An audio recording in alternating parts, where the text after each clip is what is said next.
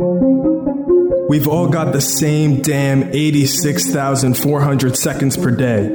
A few hours of wasted time here and there seems like nothing, but trust me, it adds up. Missed opportunity, untapped potential, inhibited growth and development. Time doesn't stop for anyone. Time doesn't discriminate.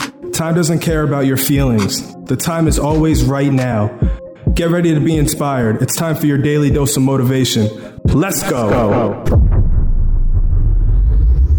Yo, this is your host, Michael Russo, aka M. Rudo. This is episode number 66 of the Motivation Movement podcast, titled Work-Life Integration versus Balance. Work-life balance is a popular term that was coined approximately 40 years ago. Work-life balance has been used in the context of needing more time to develop personally outside of the workplace, be it through a long vacation, much needed, or quality time with family.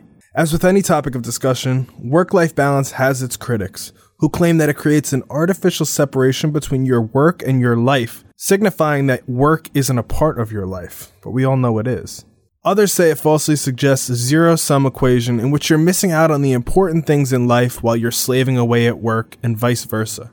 I, myself, have gravitated toward using the term work-life integration instead of work-life balance. In my experience, I've never sensed the opposition between my work and my life. I've been the happiest and most productive when the two facets of my life are synergistic, in harmony. Most picture work-life balance as a literal scale, weighing your options, almost creating a sense of competition between the two activities.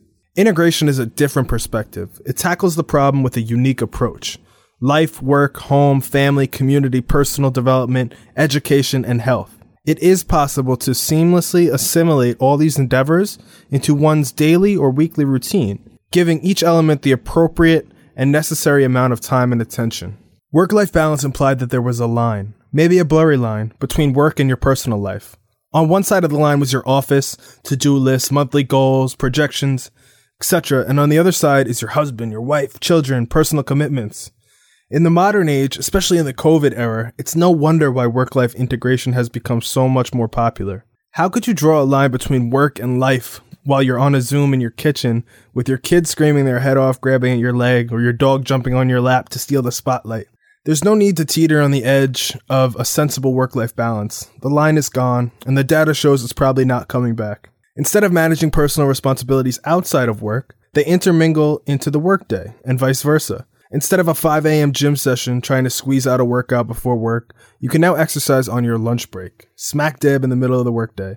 Need to take a work meeting at 8 p.m. due to time differences and schedule issues? Not a problem. Here's a Zoom or Google Meet invite. Work-life balance is an outdated, difficult balancing act where work-life integration is finding a way to blend the ingredients of life all together. With that said, today's quote is from Brian Dyson, the former chairman and chief operating officer of Coca-Cola. The quote was stated as follows: "Imagine life is a game in which you are juggling some 5 balls in the air.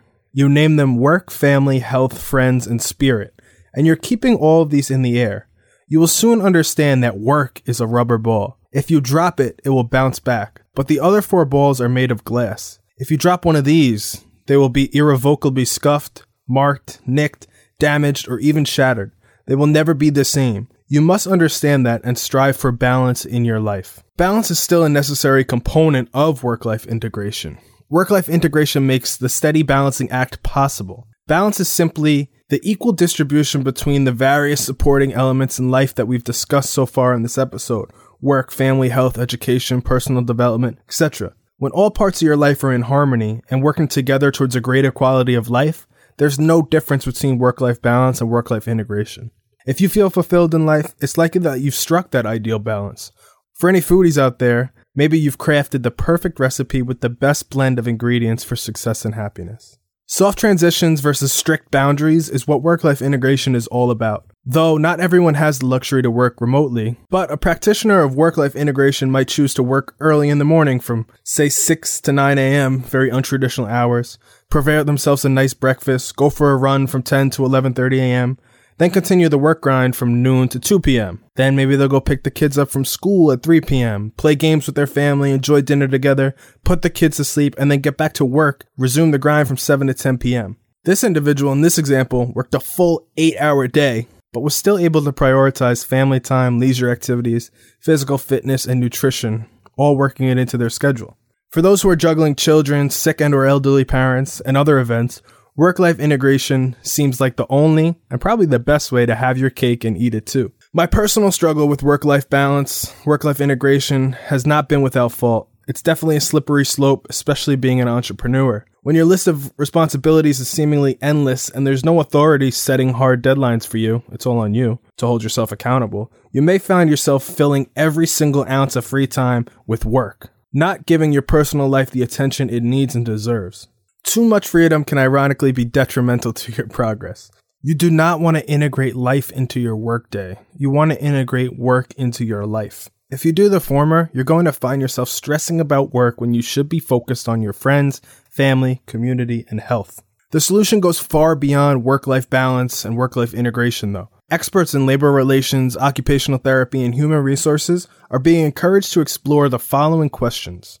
Are you generating a positive work environment that makes time for factors such as healthy habits, mindfulness, meditation, time off, and other resources that people need to succeed and achieve their goals? Do you understand what your existing employees or upcoming talent pipeline desire in their lives? How can you create a corporate philosophy that supports that and encourages that? How can you develop a flexible work situation that supports employees at all stages in the living of their best lives? In conclusion, my final thought for the day is that if we become so accustomed, almost programmed to immediately respond to the urgent, we'll always be distracted and consumed with what seems to be a pressing work matter. My question to you is it really that pressing? We automatically default, most of us, me especially, to focusing on our work responsibilities first and foremost. It's on us as practitioners of work-life integration to purposely choose to prioritize ourselves, our health, our family. When implemented properly, work-life integration can lower stress, increase engagement and performance, and in a business setting, reduce employee turnover. A happy, healthy employee is a productive employee. Flexible working schedules give us the ability and motivation to lead a more fulfilling and happy life. When your personal identity, health, physical well-being, and work responsibilities are in harmony, that's when the magic happens.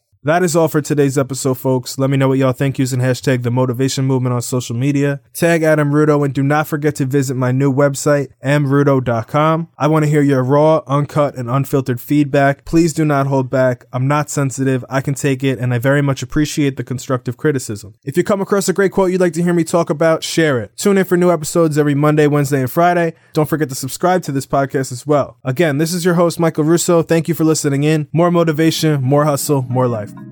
Listening to this podcast should only take up about 5 of the 1,440 minutes that we're all fortunate enough to be given each and every single day. What you do with the remaining 99.6527% of the day is completely up to you. Hold yourself accountable. Take ownership of your situation. Live life unfiltered. Join the motivation movement. Let's go.